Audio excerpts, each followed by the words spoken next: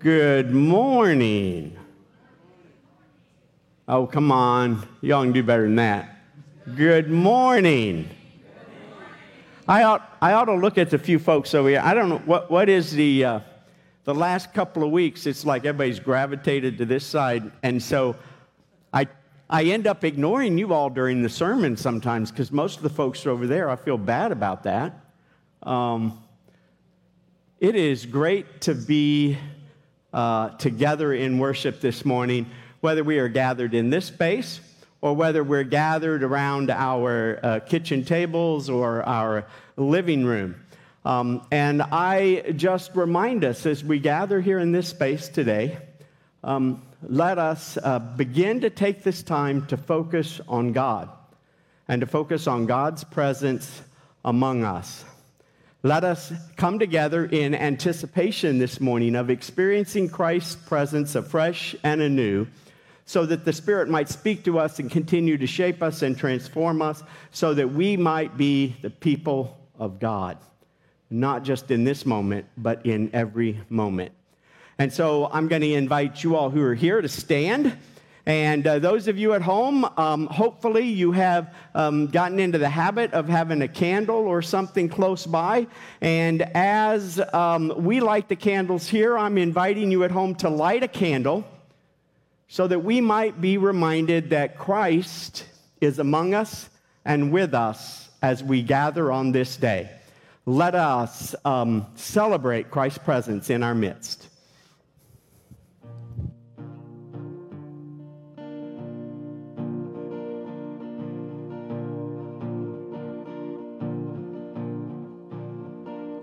Through every battle, through every heartbreak, through every circumstance, I believe you are my fortress, you are my portion, you are my hiding place.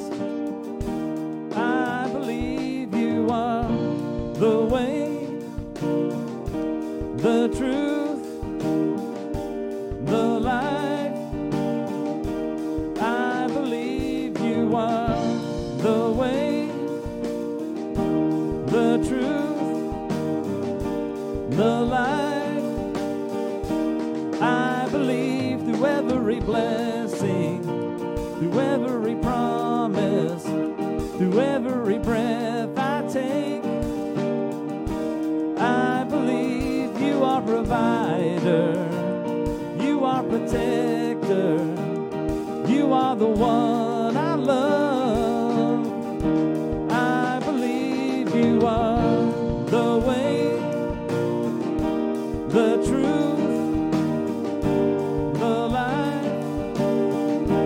I believe you are the way, the truth, the life. I believe you are. Oh, you are.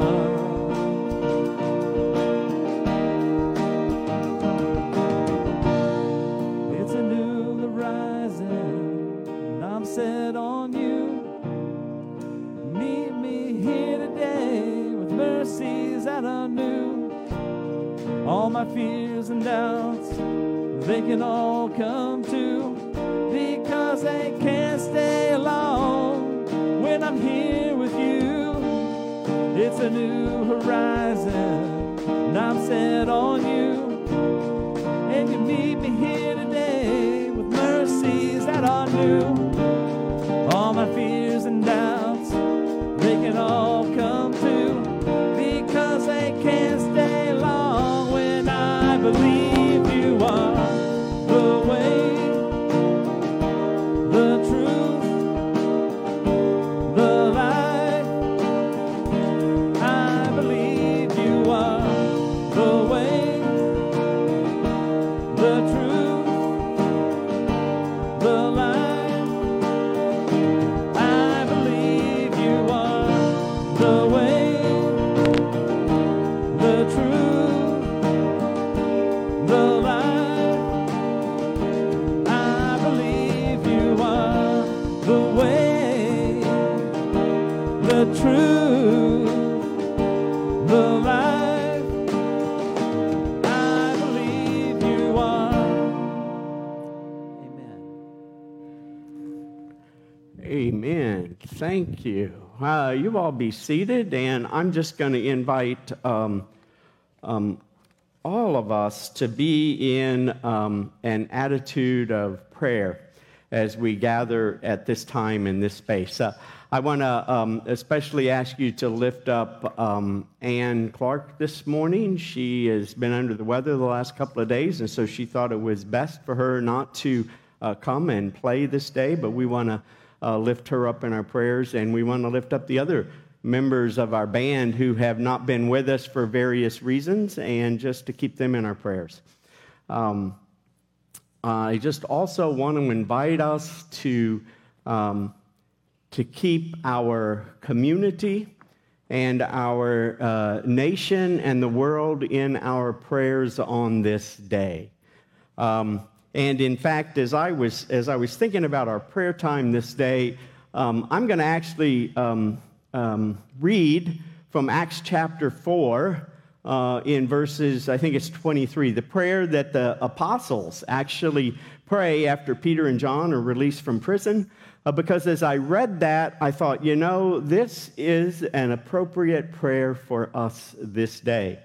It speaks about the raging chaos that is surrounding the disciples. And it emphasizes that in this world of a raging chaos, that Jesus came and was still rejected. And that's still our problem today, isn't it? In this world, too many of us, many folks reject Jesus and his way. And we wonder why the world rages and is in such turmoil and chaos. And so I'm going to read from that a little bit later. But what I want to invite us to do right now is simply to take a moment in silent prayer. So often in our lives, they are filled with noise and commotion. Even when we're at home alone, often we need to have music or the TV or something going. And I'm just going to invite us to take a moment in silence to lift up to God those things that are on your heart this day.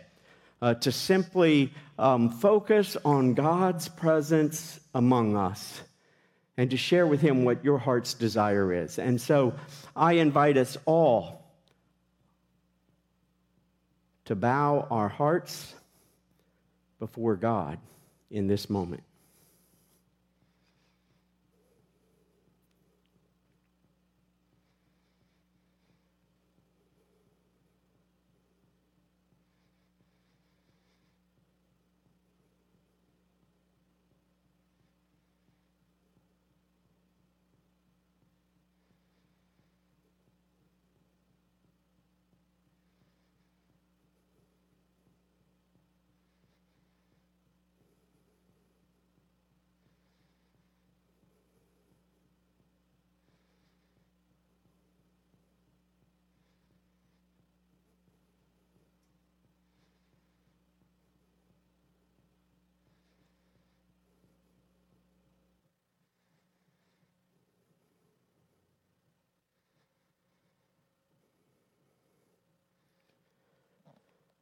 Gracious God, hear our prayer this day. And now may these words from the book of Acts be a prayer that we lift up together before we offer the prayer that Jesus taught us to pray. Master, you are the one who created the heavens, the earth, the sea, and everything in them. You are the one who spoke by the Holy Spirit through your ancestor, David. Why? And in Psalms, as he prayed, why do the Gentiles rage? Why do people plot in vain? Why do kings of the earth take their stand? And why do rulers gather together as one against the Lord and against Christ? Indeed, Isn't that what happened in our day? Herod and Pontius Pilate with the Gentiles and the Israelites, did they not gather in this city against your holy servant Jesus, whom you anointed? They did this already determined in their hearts. And now, Lord, take note of their threats and enable your servants to speak your word with complete confidence. Stretch out your hand to bring the power of healing and enable signs and wonders to be performed in the name of Jesus, your holy servant. Indeed, Lord Jesus, may the power of the Holy Spirit come, enabling us to offer hope and healing and wholeness in the midst of the world today, a world that is broken, raging against itself and against you, unable to join in harmony with you and each other.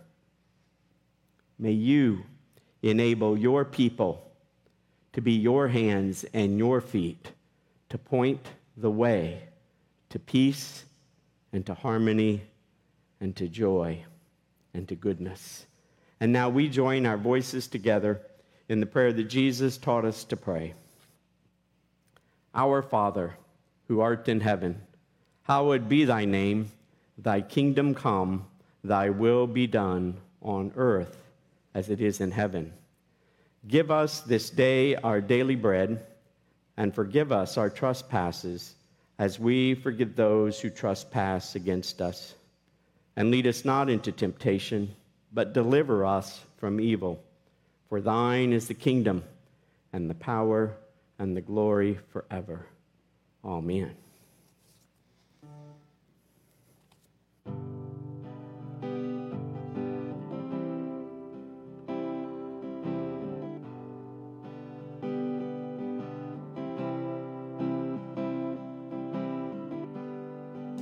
Worthy of every song we could ever sing, worthy of all the praise we could ever bring, worthy of every breath we could ever breathe. We live for you.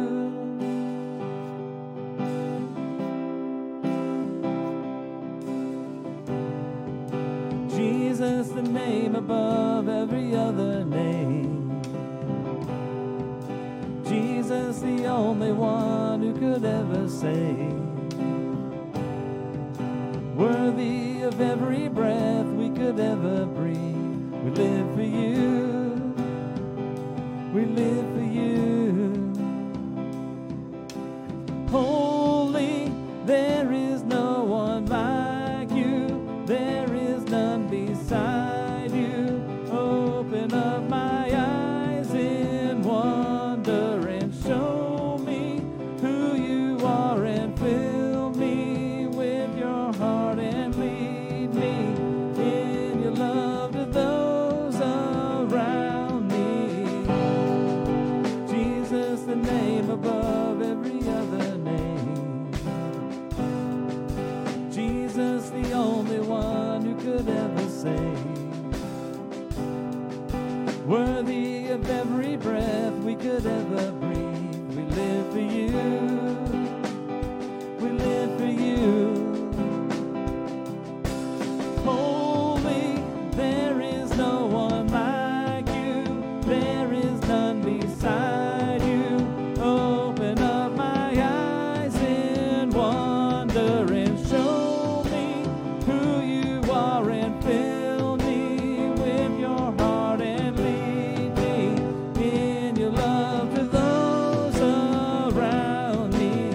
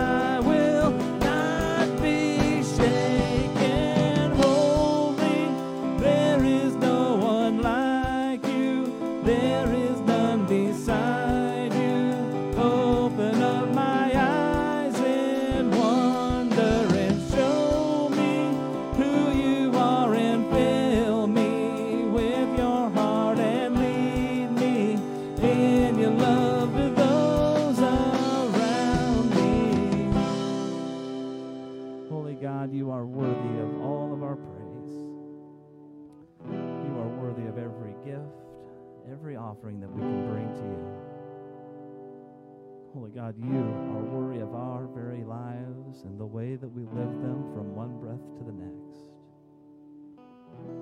As we open ourselves up to you this morning, move in the mysterious, holy ways that only you can move, that we may indeed build our lives upon you. Holy, there is no one like you. There is none beside you. Open up my eyes in wonder and show me who you are and fill me with your heart and lead me in your love to those around me. I will build my life upon your love. It is a firm foundation. I will put my trust in you alone, and I will not be shaken. I will build my life upon your love. It is a firm foundation. I will put my trust in you alone, and I will not be shaken. Holy God, we open ourselves up to you. Amen. Amen. Thank you, Kobe.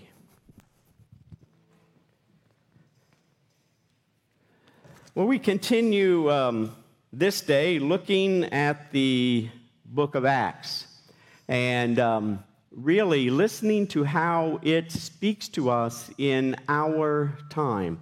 I like to remind us as we think about the book of Acts to be reminded that these first followers of Jesus didn't, after Jesus' resurrection, go off and create their own religion or their own denomination. But I like for us to remember, if we're going to understand this book of Acts and what's going on, we need to be reminded that these first disciples were Jewish people. They were working within their Jewish faith because they understood Jesus to be the Messiah and the fulfillment of the Old Testament promise of a Messiah. And so what they were doing in their time was that they were hoping to convince other Jewish people that Jesus indeed was the Messiah that they had awaited for. But in order to do that, they had to get people to begin to think about things differently than the way they had always thought about what the Messiah might be. And so in reality, in the midst of Acts, we see a world, at least the Jewish world, which was disrupted and disoriented as this group of folks sought to tell them there was another way to understand what it meant to be the people of God. That indeed the one who was the Messiah, the one who was the way, had already come. And so they are seeking to proclaim and demonstrate that indeed the kingdom of God has come near, just as Jesus had said, that God's kingdom was breaking into their world, calling folks to reorient and to turn back to God and to his ways, and telling them that this was the time in which the Spirit had been poured out upon the people of God so that they might be the people of God. And we've spent a few weeks here looking at the first 4 chapters of Acts, and today we're going to read again from chapter 4 and then pick up in chapter 5 as we hear this story, which I think we're all familiar with, but it's often a story that we just like to jump over because we're not sure what to do with this. But I want to begin reading first in Acts chapter 4, beginning in verse 32, and I would argue that from verse 32 really all the way to chapter 6, that these passages kind of fall together. But here are these words from Acts chapter 4, verse 32. The community of believers was one in heart and mind. None of them would say, "This is mine," about any of their possessions, but they held everything in common. The apostles continued to bear powerful witness to the resurrection of the Lord Jesus, and an abundance of grace was at work among them. There were no needy persons among them. Those who owned properties or houses would sell them. They would bring the proceeds from the sales, and they would place them in the care and under the authority of the apostles, and then it was distributed to anyone who was in need. Now, I just want to pause there and let those words sink in. Oftentimes we read these summaries in Acts and we hurry past them. But this gives us a picture of what the early community of Jesus followers looked like. It tells us that they were a community that had this unity, this oneness of mind and heart. And that all surfaced around sharing and giving witness to the resurrection of Jesus and to the life that he offered. But it also emphasizes here how they handled their possessions, doesn't it? I don't know how we read this passage and we do not hear emphasized over and over that the early followers in some ways shared what they had with one another. They shared what they had, and we are told that those with property, some of them would sell their possessions, they would give it to the apostles, and it was distributed to people as they needed. Now, it's important for us to hear this because what follows is a couple of examples.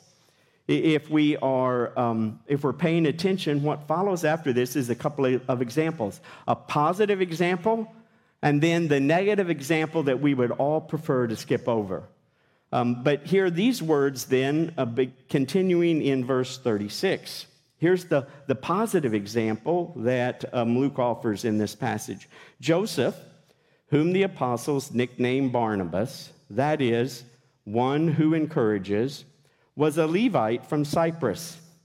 He owned a field, sold it, brought the money, and placed it in the care and under the authority of the apostles. Does that sound familiar? Just what we heard that the community was doing as a whole, and now we see this example of an individual who is doing exactly what the summary statement says the early church was doing. So, all is wonderful, right? Then we get to chapter 5. And I think we ought to just skip verses 1 through 11 here and just move on. What do y'all think? Well, maybe not. It's good for us also to hear these negative examples. And so while we have this wonderful example of Barnabas, who we're going to hear about later, we have this other example. And beginning in verse 5, it says, "However,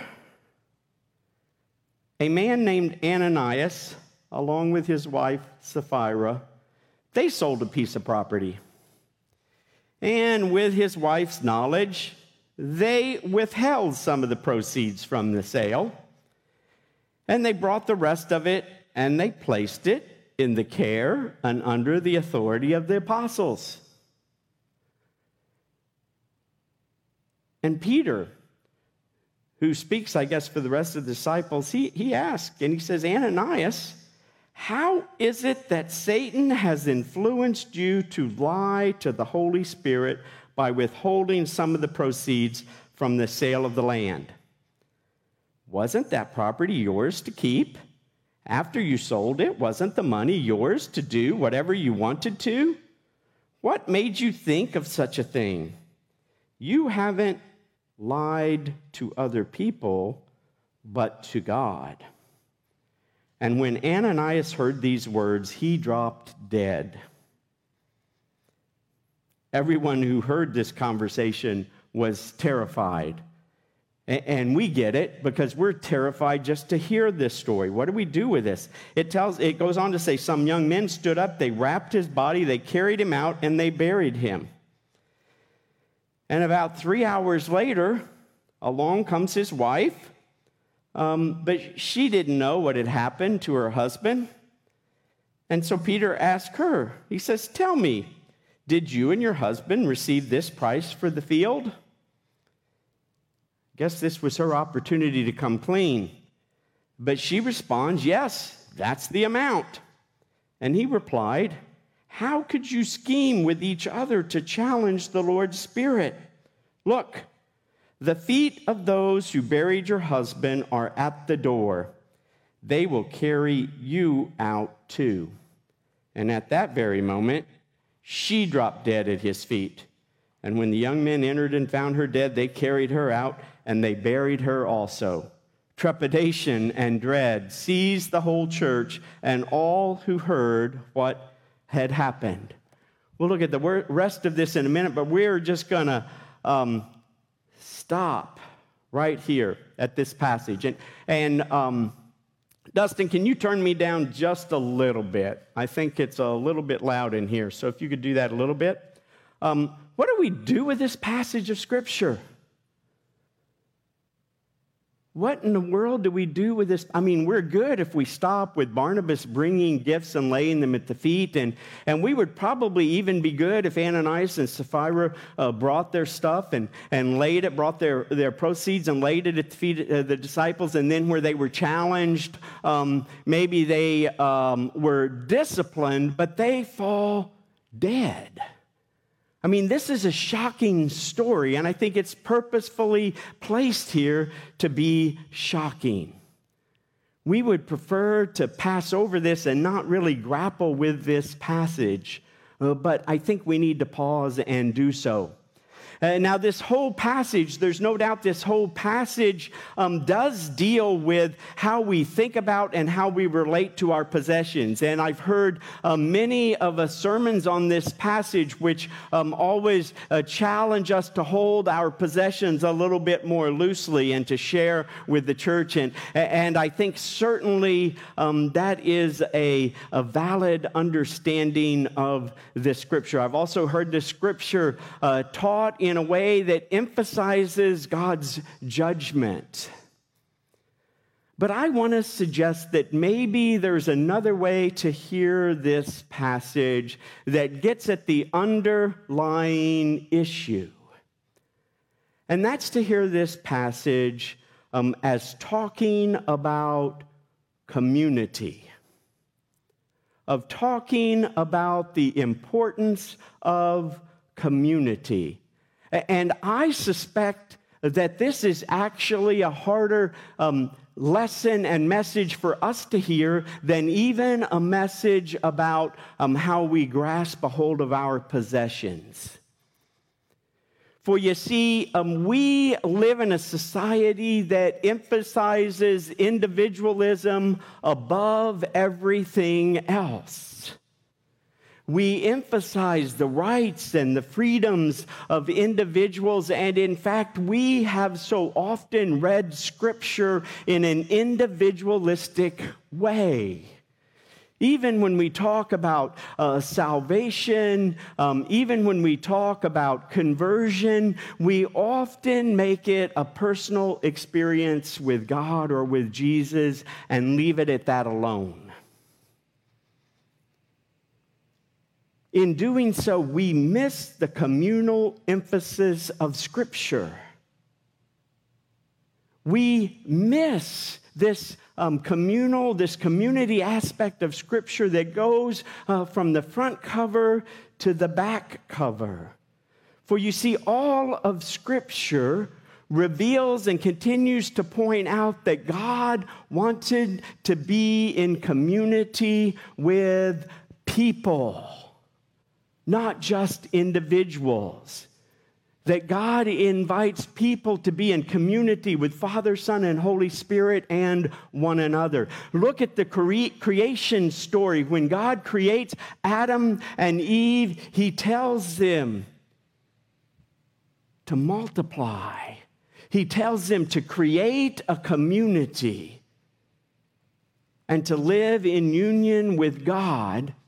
and to have dominion over all of the world and all of creation. At the very beginning, God is not just creating individual people, but God is seeking to create community, people who live in harmony with God and with one another.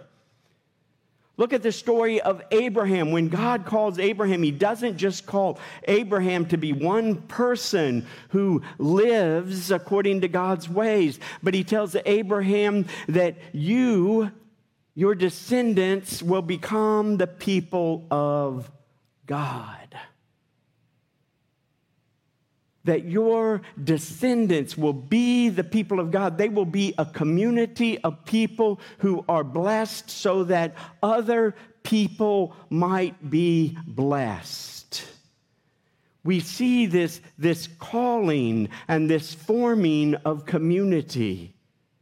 Throughout Scripture, we see God over and over again calling people into a new community, calling people to new loyalties and to new ways of being in the world. And in Acts, we see this ongoing call to community if we're paying attention. We see that Jesus did this with his disciples, and we see its continuation in the book of Acts. We see God calling and creating this new people, empowering them by the Holy Spirit. Calling them to live according to new categories, calling them to new allegiances and to a new way of life, a way that embodies God and God's ways.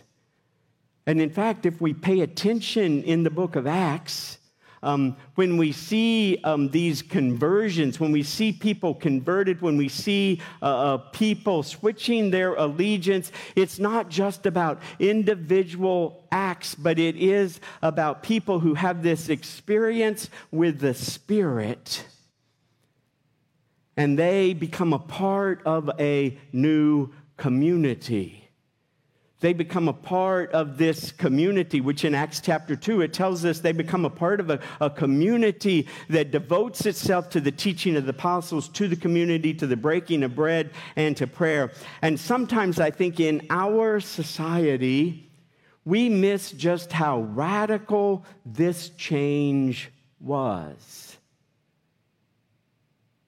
You see, in the first century, people were defined by their family. They were defined by who the patriarch or the matriarch was. They were defined by family, and that's where their allegiance was. And what we see over and over in the New Testament is we see this call.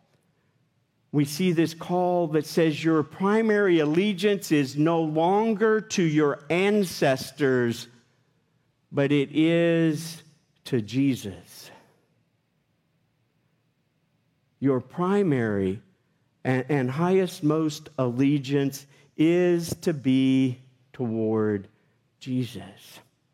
And it is to be a part of a community in which you continue to grow in your knowledge and your experience of God, in which people continue to grow in their witness to the world of what God has done. And so if we begin to see this passage about the importance of community, maybe we begin to look at Ananias and Sapphira story in a different way. It wasn't just that they held back a portion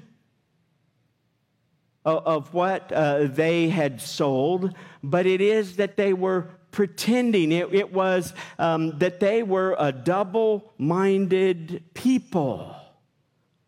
They had broken the trust of the community. In other words, they had said, in essence, by their behaviors, that they're not sure they could trust this community of followers enough to give everything that they had sold. They had better hold some back for themselves just in case this community of Jesus followers wasn't enough to sustain them. Just in case they needed to return to their old way of living. instead of living in this new way.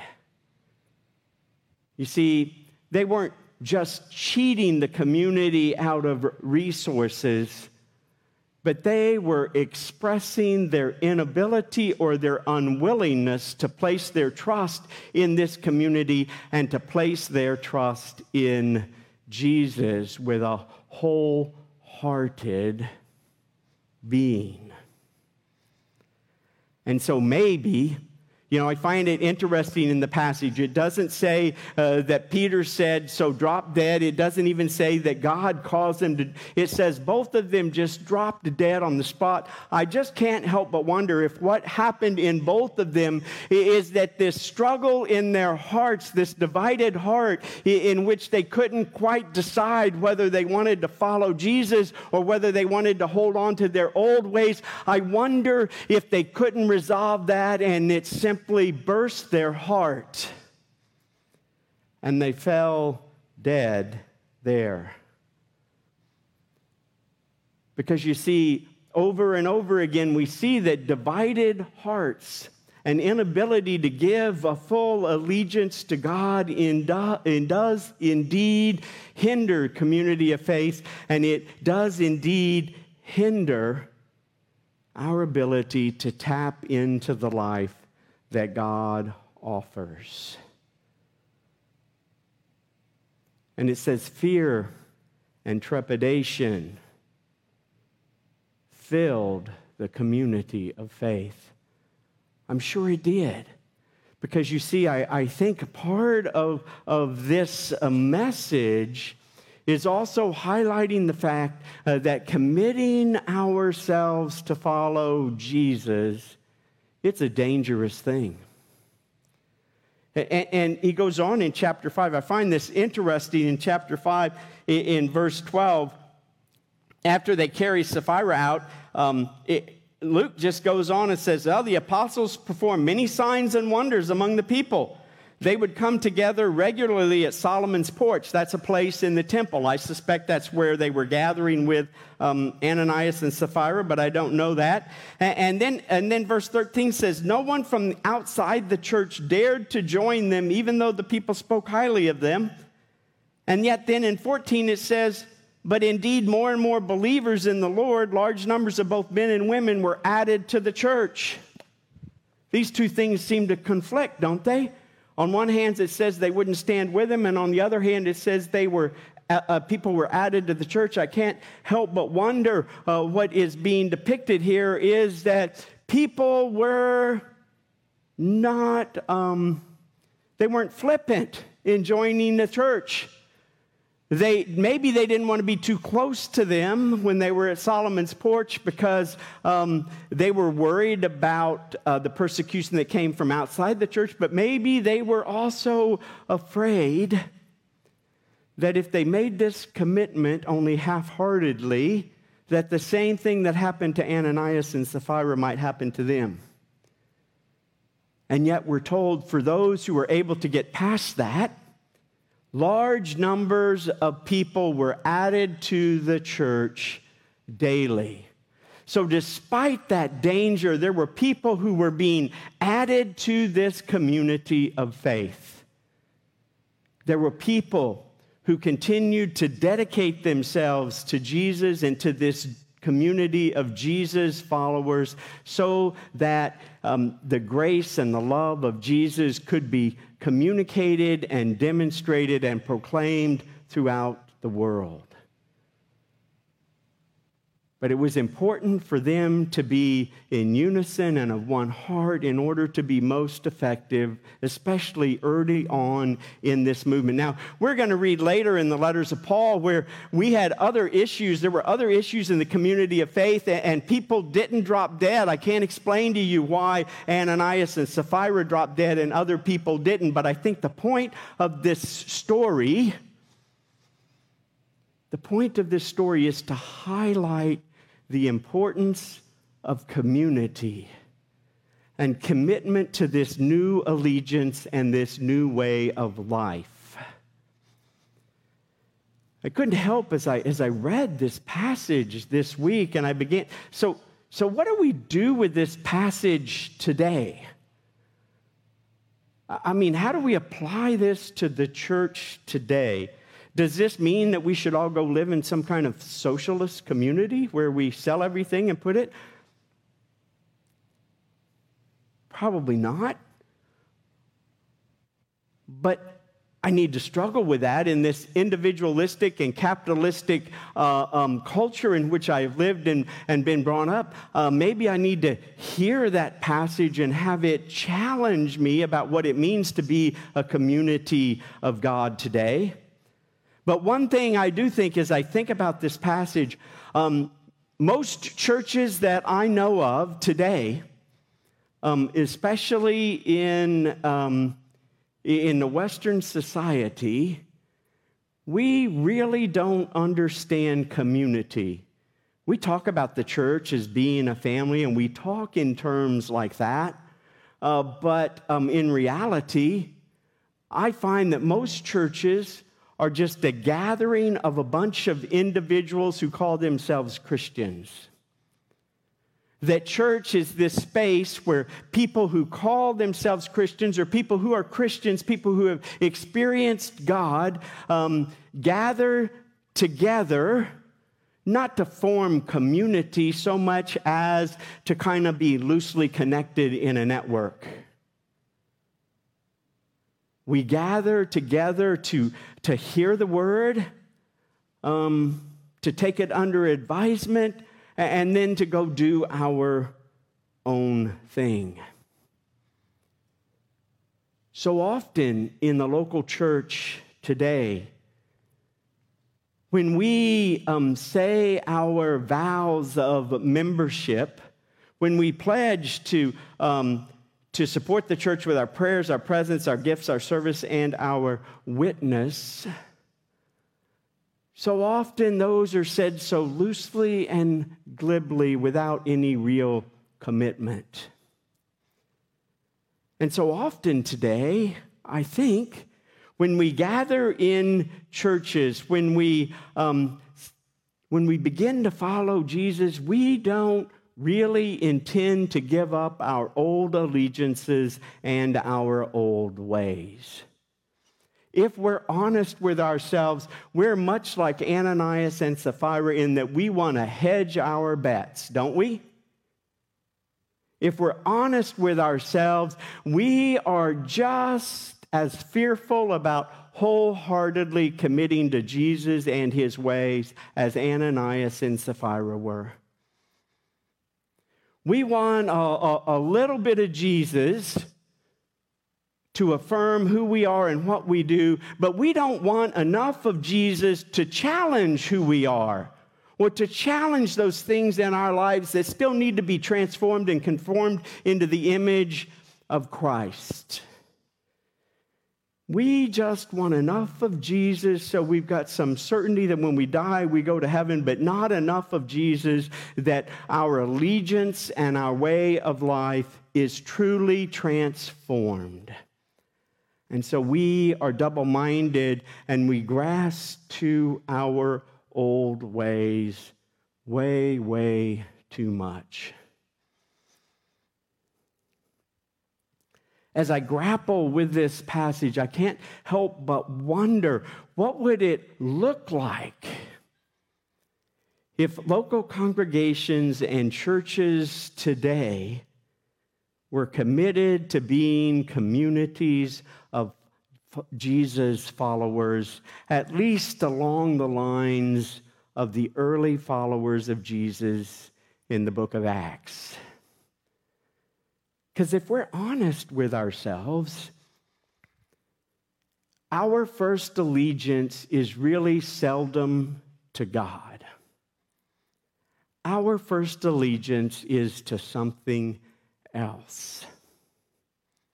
Some other group shapes us and forms us more than a community of faith does. If we're honest with ourselves, often today when we gather in a local community of faith, we are really looking for a community that will affirm what we believe.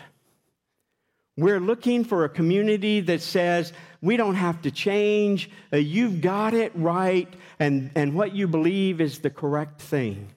And when we're in a community of faith that challenges our beliefs, we often start looking for another community of faith that will agree with us rather than allowing the Word of God to challenge us and to change us and to transform us. The most dangerous churches that exist are the churches that are filled with people who think they have arrived and everybody else just needs to get on board with them. Because you see, all of us, every body of Christ, continues to need the Holy Spirit to work within us, to shape us and to form us, to continue to transform our allegiance so that we are truly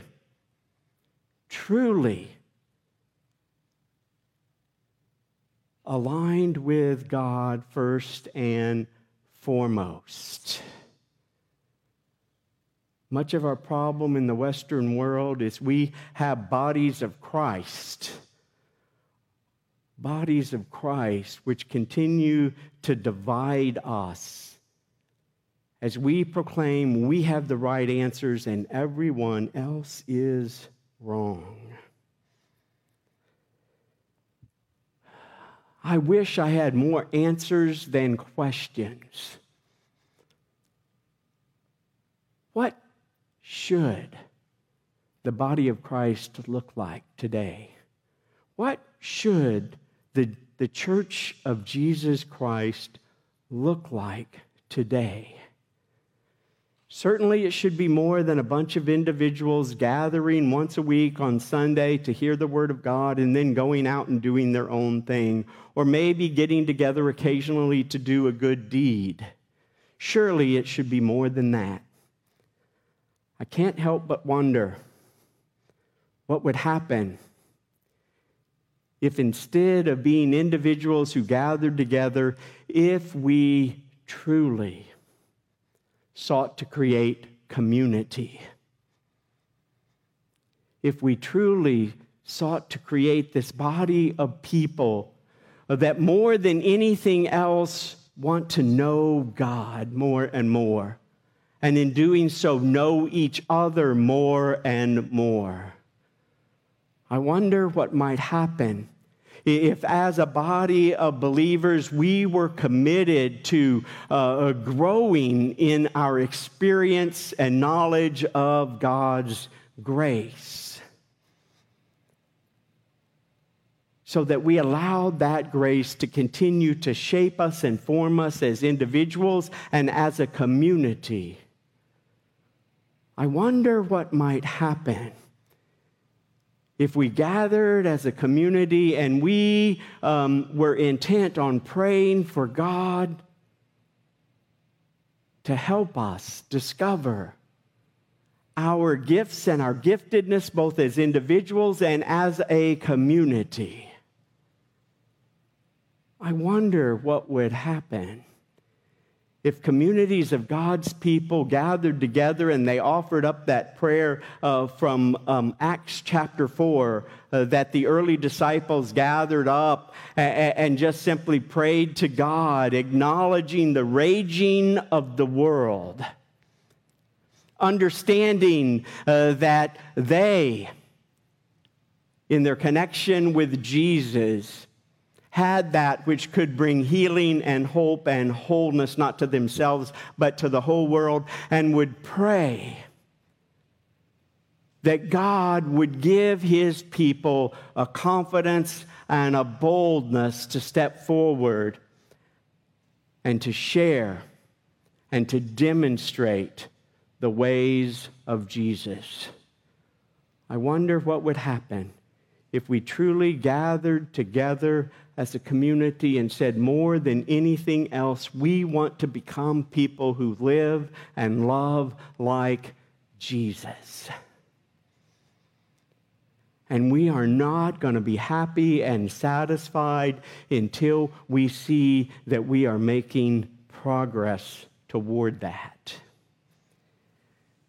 Whatever the church is, Acts and Scripture seem to clearly show that the church is intended to be a community that enables us to know God, to grow in God, and be changed and transformed and discover how God calls us together as a people to demonstrate His love and His grace in this world. And when that happens, not only will our lives be changed, not only will we be a different kind of community, the world will be changed also.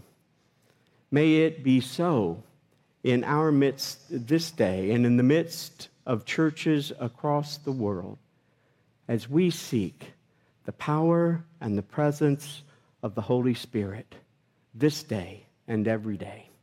Amen.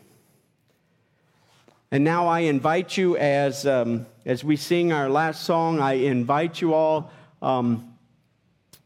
to just reflect.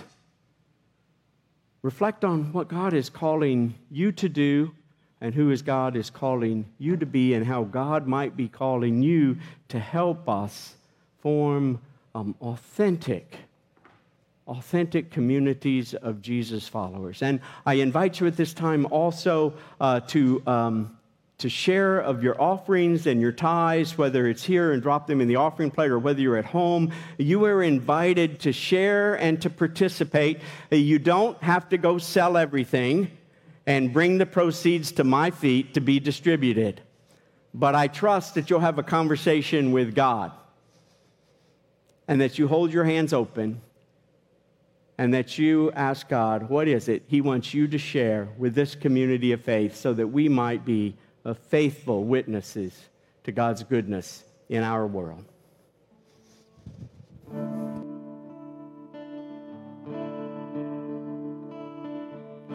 my life and let it be consecrated, Lord, to Thee. Take my moments and my days, let them flow in ceaseless praise.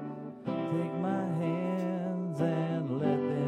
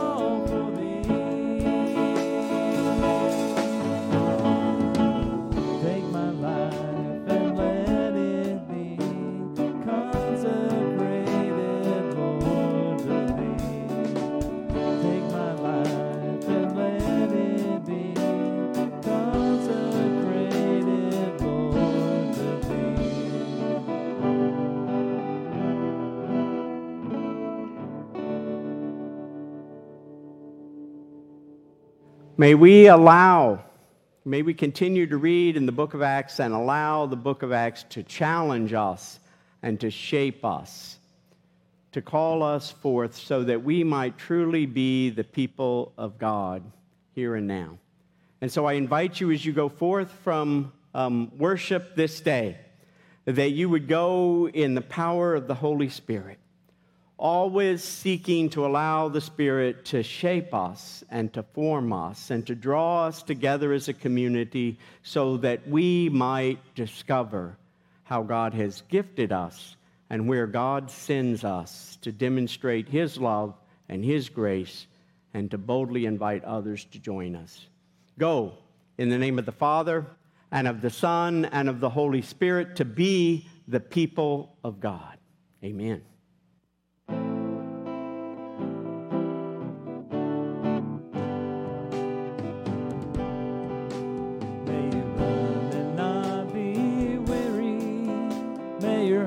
Be filled with song, and may the love of God continue to give you hope and keep you strong, and may you run and not be weary. May your life be filled with joy.